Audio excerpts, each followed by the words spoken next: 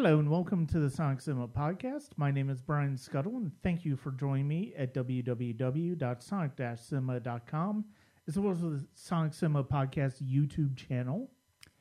Join us also at patreon.com/Sonic Cinema. You can keep tabs on all of the new watches for me that I am partaking in during this moment of social distancing, and you can do that at patreon.com/Sonic Cinema. So I'm here today with a filmmaker that I've known for a few years just online and through a few of his films, and it's good to talk to him. We're going to talk a little bit about his films and also just talk about just film in general and just sort of like what we may be doing to sort of pass the time right now as we are all social distancing. Please welcome to the podcast, Nathan Schroer. Thank you very much for joining me. Hey, Brian, I'm happy to be here. What exactly is it that what inspired you to get into filmmaking?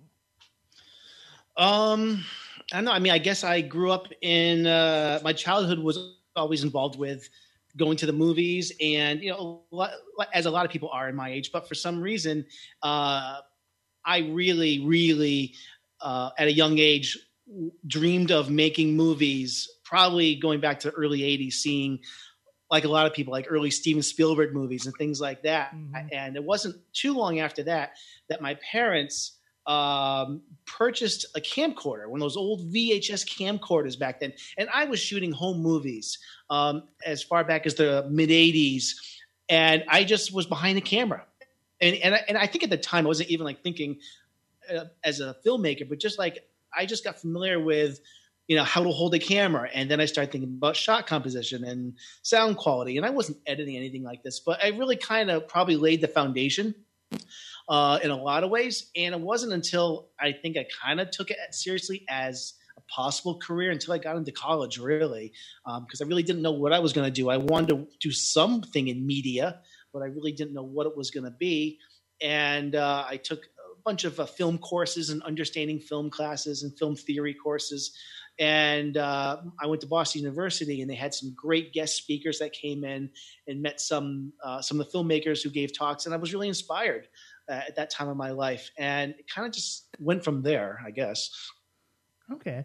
Who are some of the filmmakers that inspired you? You mentioned Spielberg in the 80s, yeah. But I think who else? Yeah. Well, I think, in my age, yeah, he was definitely the big name that everybody wanted to like make Indiana Jones or Star Wars or things like that. So I grew up with popcorn movies, but I guess it wasn't until I was in college where I got into actually a filmmaker that really inspired me was Robert Rodriguez. Mm-hmm. It was around college where I saw El Mariachi and Desperado, and like I want to do that. And I actually did do that. It was a few years later.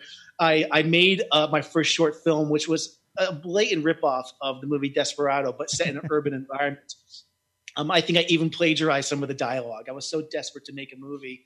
But I got into that scene following him and like Quentin Tarantino and David Fincher in the 90s. So I get, all the cliche filmmakers that were like the hot, they were fresh out of Sundance and, they were making it big in Hollywood. I totally got swept up in all those filmmakers, Steven Soderbergh and Kevin Smith and all that. And, it probably was low hanging fruit when I was trying to look for inspiration at the time, but it definitely laid the foundation.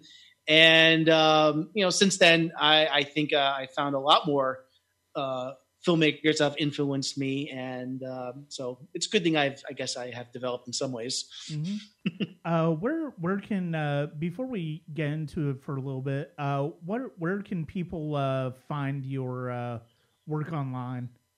Sure, yeah, I actually have a website which has most of my content on it that is called imfilmworks.com. That's the letter I, the letter M, filmworks.com, and from that website, there are links to pretty much all of my short films that I have produced over the years, and yeah, it's a good hub for everything. I also have I have a Facebook page for I Am Filmworks, and you can find me there as well. So yeah, that's the best place of finding my work. Okay. Yeah, and I haven't seen too many of your films. I've seen a couple of your shorts that you've sent me. Right There, Next Door, and then one that I personally was not a huge fan of when I watched it. Oh, but I know. It has one of the best titles I've ever heard, Scary Little Fuckers. Yeah. I remember your review was not glowing, but that's okay. I love anybody who pays it any attention at all. Yeah. I got a funny story. I'll tell you about that in a moment, but go ahead. And I really like that there's such a wide variety of genre that you cover in all of those. I mean, Right There's kind of a silent film, more of a comedy drama. Scary Little Fuckers obviously is a horror movie, sort of inspired by Gremlins.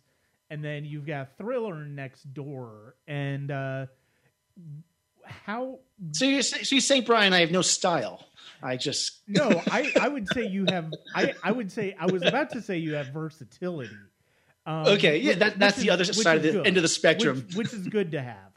I think that's always kind of a good thing to have. I mean, yes, it's nice to have yourself in particular niche, but also branching yourself out and doing different things. Well, I think that's good and bad in some ways. I mean, it might signify that I haven't necessarily found my niche yet, or what my voice is yet, and I think I'm still trying to figure out what kind of filmmaker I am. As I go. Everything is, I mean, every film is very different in a lot of ways. And I know a lot of filmmakers that make one kind of movie, and there's nothing wrong with that. In fact, if you're trying to make a name for yourself and make a dent in this industry, becoming really good at one thing is probably the best way to go. Creating a brand around your style of filmmaking. Definitely something that I have not done yet I think it's because I don't think there is just one thing that I can say is my favorite or that I'm fully passionate about. Yeah. I'm still exploring every corner of genre and I can think of, because there's so much I love about all of it, but I can't say that my favorite style of film is this or that. I don't have a favorite. I just know what I like and what I think is good. So that may hurt me if I really want to build a brand, and that's kind of the formula as an entrepreneur, is to create a brand that people will want to purchase and want to share and follow you, and that's not my formula, and I guess it's just how it's going to be. Yeah. But at the same time, I mean, you mentioned Soderbergh earlier as somebody who was a bit of an influence. I mean, he is very much all over the map as far as is the genres that he approaches and the styles he approaches. So, I mean, and you're right. There's certainly nothing wrong with staying within a particular niche and particular type of story that you're telling, and just sort of starting to refine that. But I think that's one of the interesting things about Soderbergh that I know when I started really paying attention to his work, really grabbed me about him, is because of the fact that he would approach all of these different genres and take risks within those genres and push himself into different directions. And that's one of the things I really like about it. And I mean, I love the fact that it's like there are filmmakers who, you know, and it's nice. It's been nice for me to be able to see filmmakers who have grown, in particular when they're trying to expand, when they're trying to do different things and looking at different things as far as what they're wanting to do. It's like that's always kind of the nice thing to see that form of filmmaker, sort of the way a filmmaker blossoms that way. Yeah. When you did, I haven't seen it in a long time. I don't think I've seen it since I've reviewed it, but Right There, I remember really, really appreciating Right There, and I love that it was very much a silent film is such a hard thing to do nowadays. I think it's almost very difficult to do nowadays because, you know, you look at something like The Artist, it's very much playing into the old Hollywood tropes of silent filmmaking and stuff like that. And then you look, and it's playing into the ideas of the type of movie of Keaton or Chaplin made. And but, you know, it's like whenever I see somebody who does something, how difficult is it to do something where dialogue is not the primary focus? Well, actually, that's interesting. Doing Right There was the easiest, in a lot of ways, easiest movie for me that I've done so far. I don't mean like it was a breeze, but I think if I could just make silent films, it would be something I could do a lot simpler, because I don't think writing is my best thing. And when I think about a movie, I think about the visuals and I think about the emotions, and the dialogue is the hardest thing for me. Mm-hmm. And I think that to be able to tell a story without words, and a lot of it has to do with great casting as well, getting the right people that can emote. It's powerful. I mean, it is. It's Making Right There. It was something that was actually the last thing I can say I probably wrote on my own. It was really just a surreal experience. It was. I'm trying to think. I feel I'm getting off topic from your question here. I'm trying to remember what it was. I guess basically how, as far as like storytelling without words, and like how just solely having to rely on the image to really convey the emotions, convey the narrative that you're trying to get through, and sort of what was that experience like? I mean, all film has every film has that in some ways or another. There are some cases where the action and the visuals drive the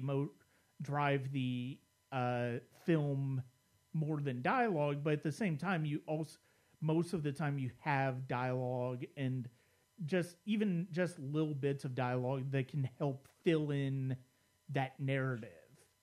And without relying on that, like sort of what's it like to sort of not have that, sort of commit to not having that to rely on? Well, it actually, it's interesting. I even compared to a lot of the films that I've done, some that you've liked and some you haven't. But, you know, I think if a movie can't be told and understood with the dialogue turned off to begin with, I think that you're losing something like that. Something is not quite right about your story, because to be able to have a story with no words, I'm having a really hard time articulating this, I guess, right now. I mean, here's the thing. Like when Right There was being made, some people listening haven't seen it yet, but one of the things I debated when I was making it is, do I do the classic, old Hollywood thing where I put in like title cards and like, and I thought about that, and I didn't want to do that because I still wanted to feel modern. That was the whole thing. It's an homage to the silent era, but it's a very modern movie in a lot of ways, and it's a love story, which timeless as well. So people ask you, you made a silent film, and I don't even really call it a silent film. I said, well, it's my bittersweet love story movie, and my story of unrequited love, which I'm trying to make a trilogy of, actually. That and Next Door is the other one, so there's one more to be made some point. But I didn't want to basically turn it into like.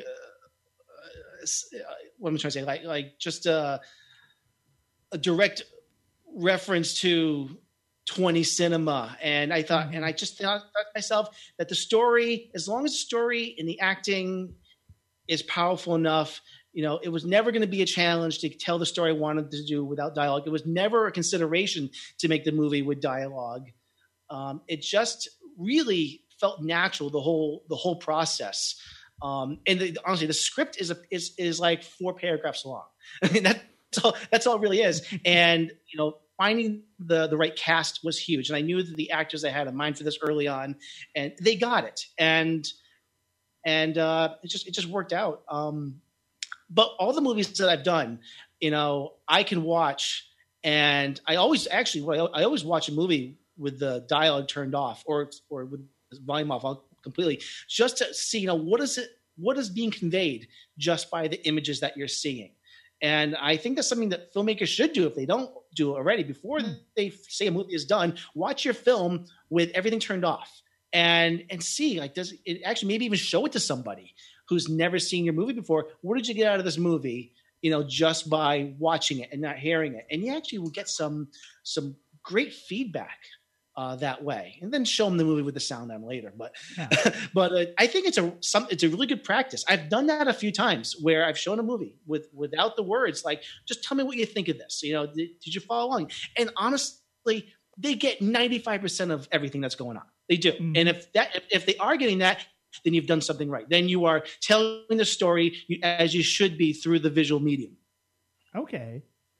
Yeah, that's actually an interesting way of doing it, and yeah, I can definitely see how that's beneficial, not only to see it but also to have other people see it in that manner, because of the fact that you do see you would get a better idea of how the film works visually as far as telling the story in terms of cinema. And that's definitely a great way of looking at. What are some of, because the last movie I saw of yours was Scary Little Fuckers. What was you've done a couple of other films since then, though, haven't you? I haven't done a short since then, but after Scary Little Fuckers, well, around the same time I did Next Door. I don't know which actually you saw first, but I actually did Next Door. Technically, I did it after, but I think they came out at the same time. But since then, I've been focusing on getting my first feature launched. And I've been working on that for a long time. And I thought I was done about 2 years ago. But then I decided that, well, no, we need to fix a bunch of things on it. And it's basically done. It's got a couple minor glitches in the color, and I'm working with my colorist right now with what's going on right now in the world with coronavirus. It's kind of, you'd think that people have more time to work on things, but at the same time, things all kind of get out of whack. Yeah. So I imagine within the next couple of weeks, it will be completely done. I've been saying that for 2 years, but I really honestly believe that. Higher Methods is the name of the feature film that I have been working on, what seems like now, for 5 years. The summer of 2015 is when the first work started getting done on it. And I was originally going to film it in the summer of 2016, but then I had to put it off, and we filmed it in January and March of 2017. 20 days worth of shooting. The movie had a test screening. I'm calling it a test screening officially. September of 2018, but since then, that's when I went back to redo a lot of things on it, and I'm really proud of how it looks. It looks amazing. I am so looking forward to having it done and getting it out there. Right now, we're going through the film festival route, although who knows what festivals are going to happen this year. But they already have my money, so we'll see. And so that's in the wings. Then about a year and a half ago, I did a second feature, which has not come out yet, but that is also completely done and is in the film festival circuit when and if that picks up again. And that's called The Assassination of Western Civilization. That was Higher Methods was a psychological drama thriller, and Assassination of Western Civilization is my political intrigue thriller movie. It was it's a oneer, which in the industry is basically a single take feature film. Okay. So we rehearsed it for about 2 weeks, and then over the course of one weekend, we got into a location and we just attempted over and over to film it as a single take. And it wasn't until the very tail end of the weekend where we got our full take in. Oh, wow. So we got it. We did get it done. And it's just recently, the composer just finished the score on it. I'm going to mention his name because he's a phenomenal composer. His name is Indy Shom. He's in Philadelphia right now, but he has scored both of my features, which they just sound amazing. So I'm really proud and happy that he's been part of these projects. Okay. And those will, originally I was going to have a double feature screening on May 17th at the Route 1. Well, you're not. Where are you at? You're I'm in Georgia. You're in Georgia. You're from. Oh, you're in Georgia. All right. We could talk about Georgia. No. But there's a local theater where I was gonna have a double feature for both of these films. That's not happening. Yeah. But both of these are done, and I'm hoping by this summer, I am going to reschedule that, and we'll have our theatrical screening that everybody wants. We're hoping to do it. Okay. So that's what's going on with that. So you asked me what I've been doing since those shorts. That's a big chunk of my time. Those two things. Yeah. And I'll mention one other project that actually just wrapped up. So a good friend of mine, and he is also the writer of Scary Little Fuckers and Higher Methods and the Assassination of Western Civilization. His name is Lenny Schwartz. He is an amazing screenwriter, playwright, and has so much energy. I can't keep up with him. But he had this crazy idea about a month ago of, he said, "Hey, Nathan, let's make a feature film." I'm like, "Lenny, we're in the middle of a lockdown quarantine. What are you talking about?" Well, I'm going to send off to some local actors. A lot of, he works in the theater, so he knows a lot of Rhode Island theater actors. So I'm going to get some theater actors to do like these monologues of what it's like to be in quarantine during the coronavirus. I'm like, all right. And you think you want to like help me assemble this and produce it and help me get on? He didn't even know what to do with it. He just knew he wanted to write these short little script monologues. And what do you think we could do with it, Nathan? And sure, I'll help you with this whole thing. And it blew up. It blew up to having over 120 individual video clips of actors from all over the country. Most of them, a lot of them are in the New England area, but we hit every part of the country, and they all submitted videos of them, what it's like, their personal experience during this lockdown.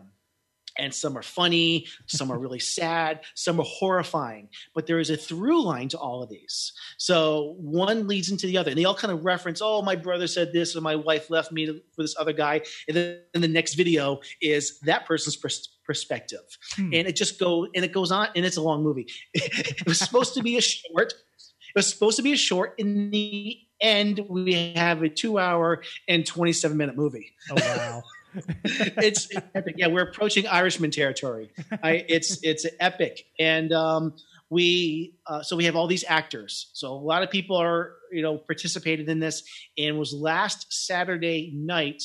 I said, well, how do we get this out? How are we going to show this? And the easy thing would be, well, we could just throw it up on YouTube, or it didn't cost us anything. So throw it up on YouTube or Vimeo and just drop it, But I said, let's do something bigger than that. We have all these actors that participated in this. And this would be something that would be such a great to have a community experience. Like if we could show this in a theater, imagine all these actors that were in this movie all coming together. It would be such a fun thing. So I thought I've never done this before, but I've seen watch parties on Facebook. Yeah. So I had to figure out how does this work? So in the end, last Saturday night, we had a Facebook watch party release party of our movie. And our movie is called Far From Perfect, Life Inside a Global Pandemic. And it quickly got, we had a whole bunch of people in the room commenting on it as it was going. It was so much fun. And I even got in the action. My daughter, Chloe, who is 8, who also wants to be some celebrity of some form. She got to be in it. Excuse me. And we had a blast. And everybody that was in the room had a blast watching it. And I quickly, had a conversation with Lenny. We got to get this out right away. So it's going to premiere on Amazon Prime this weekend. Maybe nice. Tomorrow, maybe Sunday. It's actually, I had to quickly do all of the closed captionings for it. And Amazon can be a bitch to get it to accept your movie. It has to be the proper codec. It has to have the proper size poster and background image, all these requirements. I've done this now a bunch of times, so it wasn't as hard. Mm-hmm. But I'm still waiting for the word that has been published. And once it's so, we're dropping it this weekend. And it's just been really fun. And I don't think it's a secret anymore. We're going to do another one of these. Okay. Lenny, who is big in loves comic books and follows the comic world to the letter, goes to Comic-Con every year. And as some people know, it's been canceled. Yep. The San Diego Comic-Con. So we are going to do a similar thing. It's going to be more of a comedy, but we're going to do a similar thing of all the people that would have gone to Comic-Con but can't, and they're stuck at home. What happens to cosplay players when they can't go to Comic-Con? They get dressed up in their own home and shenanigans ensue. So we're going to have a lot of fun. And we got some big names included in this. Like Lenny has some good connections in that industry. So we're going to have some surprisingly recognizable names that are going to be involved in this one. Okay. So I'm really excited. And I think we're going to start work on it in a couple weeks. He's writing it right now. But we'll see how it goes. I don't know, but there's really not much more to share at the moment. Okay. He's going to send me over a script in the next week or so, and we're going to start getting the project organized. Well, I definitely want to check out those features at some point. So, yeah, I saw I can't remember what I was doing Saturday night that I wasn't able to do the watch party. What could you possibly have been doing? I know. Were you out somewhere? I don't know. Nobody has any excuse. That's how I look at it. I'm only kidding. But no, that sounds like such a fun idea. And yeah, we have Dragon Con in Atlanta over Labor Day weekend, and it's like, as far as I know, right now it's still gonna go, but we're obviously gonna see what happens closer to September. But at the same time, it's like it's gonna be surreal to think that would be canceled, because that's something that is very it's like Comic-Con in terms of how central crowds are to the whole experience. Yeah. And basically takes over all of downtown Atlanta. But so other than making films, what have you been up to in this time of social distancing and basically staying the hell home? I'm learning a lot about third grade math because I have an 8-year-old. That's been fun. And it's been weird. Now, what I haven't talked about yet is I do these films, but this isn't what I do for a job. This is my passion. But I work I'm the executive director of the Weston Media Center, and we're the public cable access channel for the town of Weston, Massachusetts. And we're not at work right now. We're still pumping out content for our cable channel. Right. But I have a lot of downtime, so I've been spending it being creative and doing what I can. So you have this podcast, Brian, and I have been a fan of podcasts for now 10 years. I've been avidly following podcasts. It's been my dream to have my own podcast, and I just never really had the time. Well, I have the time now. So I actually got inspired, and about a month ago, I launched my own podcast.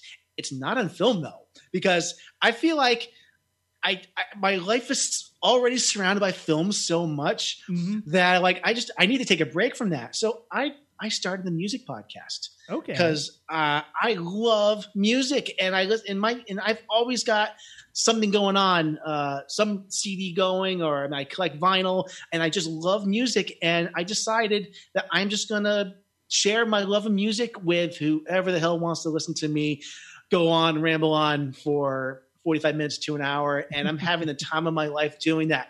Can I mention the show? Go ahead. So my podcast is called The ABCs of Rock.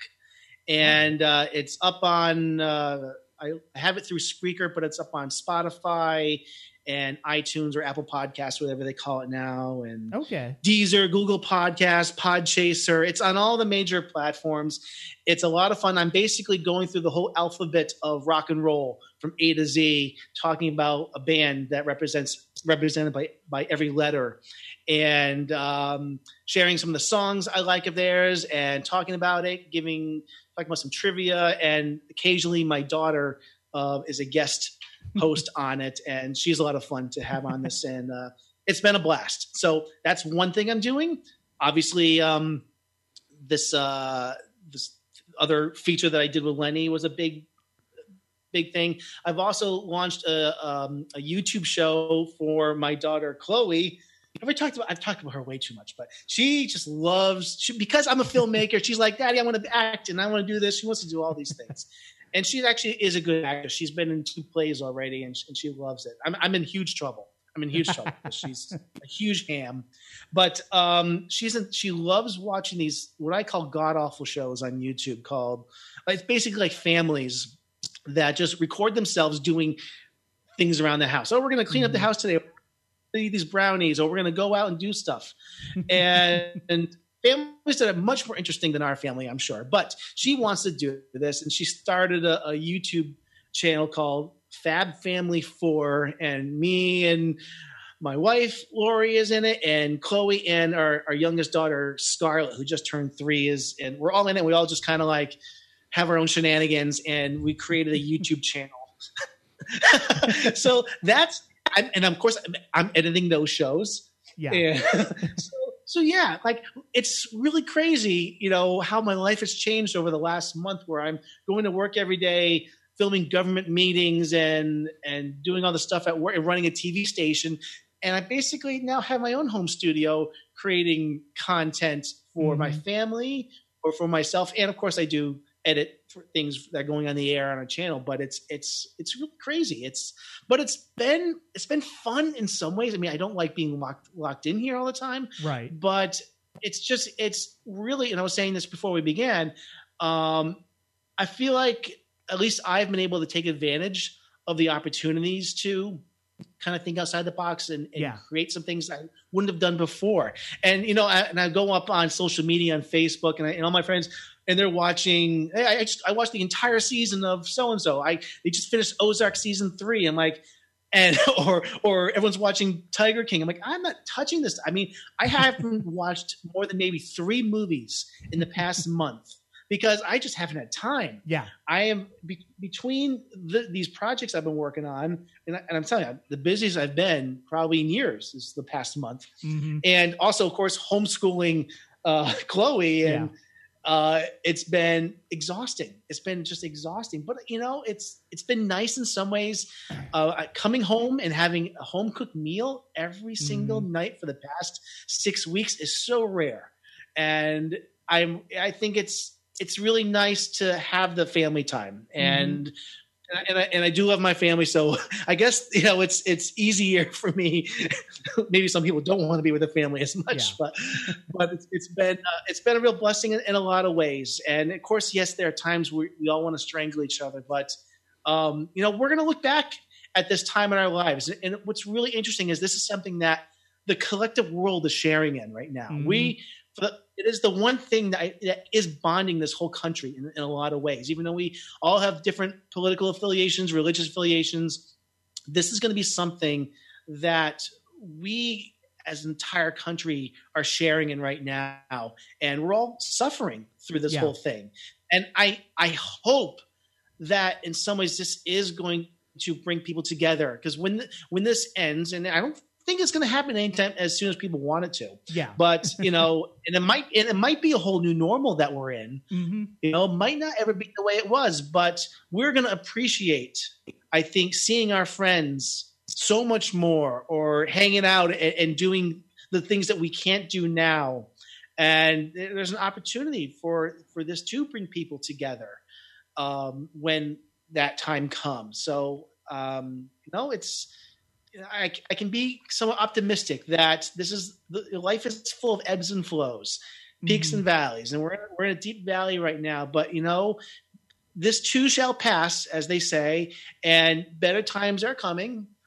And I think it's going to make us stronger in the long run, all of us, and we're going to have a much bigger appreciation for the people in our lives and what we have. So I'm staying positive throughout this whole thing, and I hope that everyone else is finding a way of doing that in whatever way they can. Yeah, I mean, it's like I'm somebody who, like, I'm currently furloughed from my job, so it's like I don't have those responsibilities. So yeah, I mean, I have basically been doing all of the binge watching and watching of movies and stuff like that. And I'm jealous. Well, I mean, No, I am. But in some ways I am. But I mean, it's also one of those things where when this happened, when this really started and my job closed, it was like, oh, okay, so I'm going to take advantage of this and get a lot of stuff done. And I mean, a lot of it involved like trying to watch movies, trying to, working on reviews and, keeping very consistent and doing a lot of podcasts and stuff like that. And I've been it's one of those things where I look back on it 5 weeks in, and it's like it hasn't been quite as blisteringly paced in that respect as I expected it to necessarily be, but I'm also understanding of the fact that it's like, that's perfectly fine, because I still am getting a lot of stuff done. It's just, I don't need to get one or two things done every day or even every other day. It's like I can give myself a little bit of time to relax, because even before the whole pandemic started, like the first few months of this year were really stressful for me for a lot of personal reasons. And it was so it's one of those things where it's like, now that I have the time to this is the first real time I've had to relax in a long time, and it's like, okay, I can take it easy. And it's like, but I also have ideas for stuff that I want to do and podcasts I want to do, and I'm glad to be getting people on to talk that I haven't really had a chance to talk to, and just getting to know them, getting to know what they're doing, and getting to understand them a little bit better as individuals. And I'm with you. I definitely hope that when we do come out on the other side of this, I do hope and I do think it will not only give us a better appreciation of each other as individuals, and I just hope it just brings the whole idea of community, just all of us as a larger community together, and just giving us that ability to, say, this was something that wasn't just about me, wasn't just about, the people in my life. It was about everybody. And, that's one of the, I do want that to be something that we as a society take away from that as well. Definitely. But yeah, it was great to finally talk to you. I mean, we've been aware of one another and, followed each other on social media for a few years now. But this is the first time we've really talked, so it was really great to talk to you. Yeah, same here. Yeah, it's great to always put a voice to a name. Yeah, exactly. And I will definitely I'll definitely be on the lookout to check out your podcast. That does sound interesting, as well as your features that you've been working on. If since I understand you do review movies, is that correct, That Brian? is correct. If you are interested, I'd be happy to share, if you want, links to any screeners of these things in advance for any of these movies. Oh, that would be wonderful. Yeah. I mean, I would because I mean, I have been, especially with the 2 features that you have been working on for a few years now. I mean, I have kind of followed along on social media those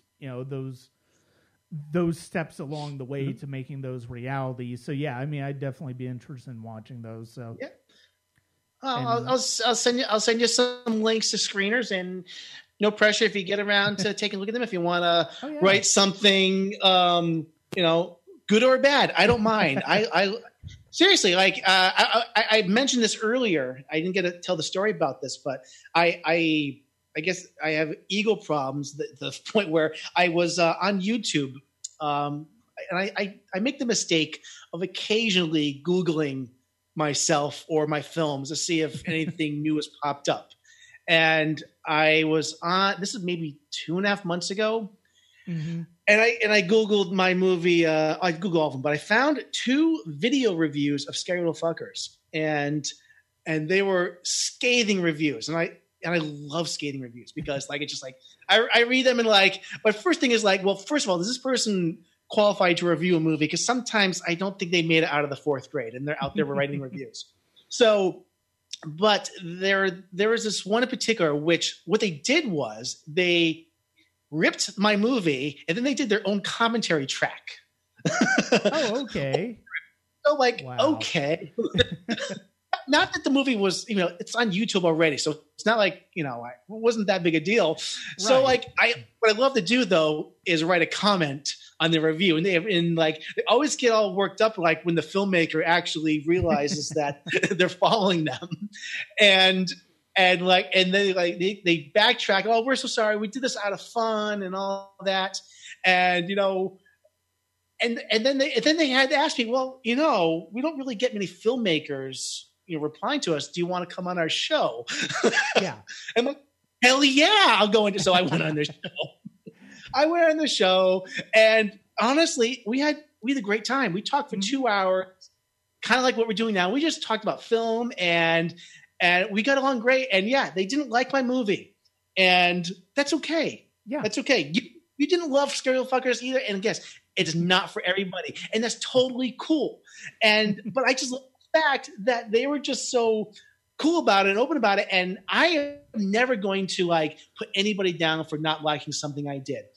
Right. I don't make movies for everybody. That's the whole. So that's okay. But I think it's just something good to bring up that it's you don't have to like be combative with everybody, and they weren't being mean to me. They were just saying this movie didn't do this right. They didn't like that. But they said something. I think they made a comment which I thought was hysterical. That if you remember in the movie, the opening scene it takes place in this general store where the owner is like he's got herpes, so he's covered in warts and stuff like that. But they made a comment saying that, oh, how did they get Mark Hamill in this movie? He looks awful. And I looked at, wow, he really does look like Mark Hamill in this scene from like the Last Jedi, where he has this beard and what. And I said, next time I'll try to get Mark Hamill in the movie. Or so I made some snarky comment, and that just like spawned this long conversation. And it was right. In the end, it was great. And I love talking to anybody, whether they like it or not. In fact, I love talking to people that hate my movies. It gives us something to talk about. Otherwise, it was great. Yeah, it was great. You like that? It was great. No, I want people to like tell me what they hated about it, because I just love it. I don't know. Anyways, I digress. Oh, no problem. No, and that's the thing. Like talking about like it's on social media, especially Twitter, it's so difficult to really have genuine adult conversations where you disagree with somebody about movies, and it's one of those things where I know I will be perfectly honest. It's like there are some people where they've sent me their movie. I did not like it, and I don't know if it was necessarily a particular tone in my review or something that about my review that rubbed it the wrong way. I just never hear from him again. Even to say, "Oh, thank you for giving a chance to look at my review," or "Thank you for giving me a chance to look at the film, and I appreciate the feedback." It was like I just never hear from him again. Yeah, that ain't cool. I thank everybody because honestly, and it's true. If you're a filmmaker and you're just starting off, or whoever, but if someone's taking the time to review your movie, even if they don't like it, even if it's a terrible review, I appreciate the fact that, assuming they watched the whole movie, that they did it, and I thank them because honestly, in this stage of the game, all press is good press. Yes. The more, I'd rather have 100 bad reviews than 5 great reviews on IMDb that I can link to, because at least it looks like, wow, I got people to watch this, and that was my ultimate goal: getting people to watch my movie and talk about it. And if people are reviewing it, it's in the back of their mind. They'll remember it. And at this stage of the game, I'm not out there to become a celebrity or make $1 million. The fact that it just made the impact on people where they can review it is great, and and that's all I need. Yeah, but one of the things was, it's like sort of like with you, where I had this one movie about 2014, I think they sent it to me.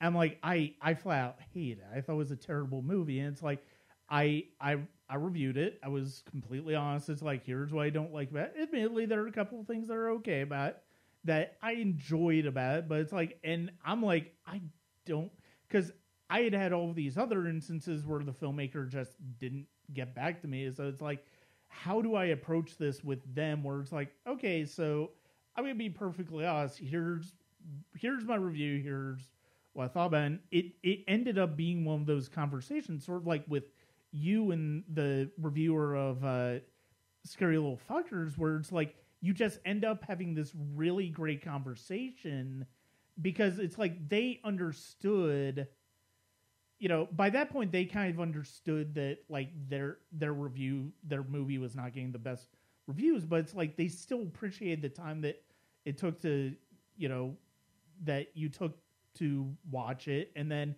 just, I felt like part of it was the approach that I took in saying, look, I'll be perfectly honest, I didn't like this film. It's like, here's my review, here's why I didn't like this film.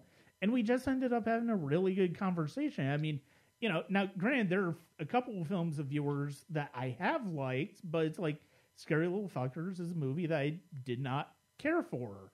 But it's like, we're still having this conversation, and it's like we've still followed each other over the years. And it's like, it's great to be able to have that type of constructive dialogue about movies in a way that, it doesn't have to be now. Yeah, as the filmmaker, yeah, of course it's. I remember, because I've written music early. I've written music over the years. I've composed music, mainly like electronic stuff and stuff like that. But I mean, I remember, when I started putting it online for people to listen to, it's like I would, somebody was like, "Oh, I'll take a listen to your piece if you post it." It's like, "Oh, here you go." And like the way they approached it rubbed me the wrong way. And I'm like, I was very,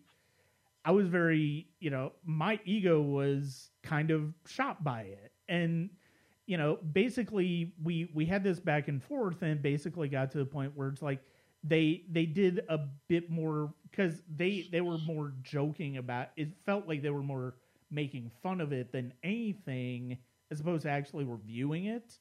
And it's like, I called them out on it, but it's like they ended up doing another review where it's like, okay, so I'm not a fan of this, but here's why. And it's like, it's one of those things where, especially because of, and I think so much of it is because of the fact that it's hard to really gauge tone online. and as opposed to Yeah. individual conversation. It's like that's such a hard thing to do.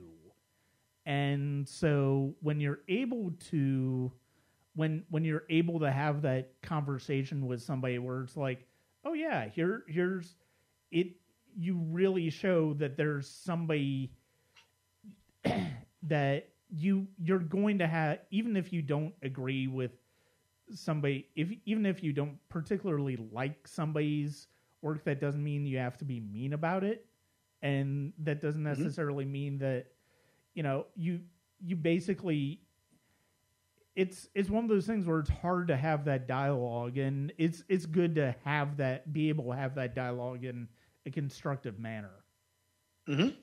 Absolutely. Even it's funny, even if I got a bad review, I love sharing those on my Facebook page. I will do that.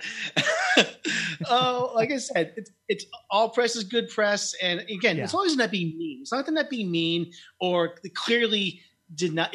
Actually, the only thing I won't really give a thank you to, if somebody reviews the movie who says they don't like it, and they just basically write out the plot of the movie. Then this happened, then this happened, then this happened. Yeah. I've had that a couple times. You're like, this isn't a review. This is an IMDb synopsis. Mm-hmm. And then they're like, but they actually will give it like a good review. I hated that. I don't know. There's a couple I got where it's like a A-, a B+ review, and they said nothing about it except for summarize the plot. And I was like, this is awful. And like, I don't think I even posted those. I'm like, that's not even entertaining. Like at least make a review like something that people want to read. Right. Every review should be done that way, because what's the point if you're not making a review to get eyeballs? Because that's what every reviewer wants. To read their material. So I don't know. But anyways. But no, it was good to talk to you, and after so long, and it's been fun talking to you, and we'll definitely talk more, and I definitely want to check out your features whenever you can get a chance to send some links over. I definitely would want to take a chance to watch them and write about them. So awesome! I will do so. But thank you very much for joining me today. And my pleasure. Yeah, and I'll great to be here. I'll keep you posted when this gets posted online. So awesome, perfect. All right, I'd like to thank Nathan for joining me today on the podcast, and it was fun to have a discussion with him, especially when it comes to his films, but just discussing film in general. I think that's something that's kind of difficult to do, especially when it's just behind a keyboard. I think sometimes it's important to be able to have that verbal interaction. That's one of the things I like doing about the podcast. Even if I disagree with somebody on a film, I think having that conversation is more important than anything. Thank you very much for joining me on the Sonic Cinema podcast, and thank you for continuing to support sonic-cinema.com, whether it's just checking out reviews, checking out the podcast, subscribing to the podcast, and or joining the Patreon. Thank you very much, and I will talk to you again.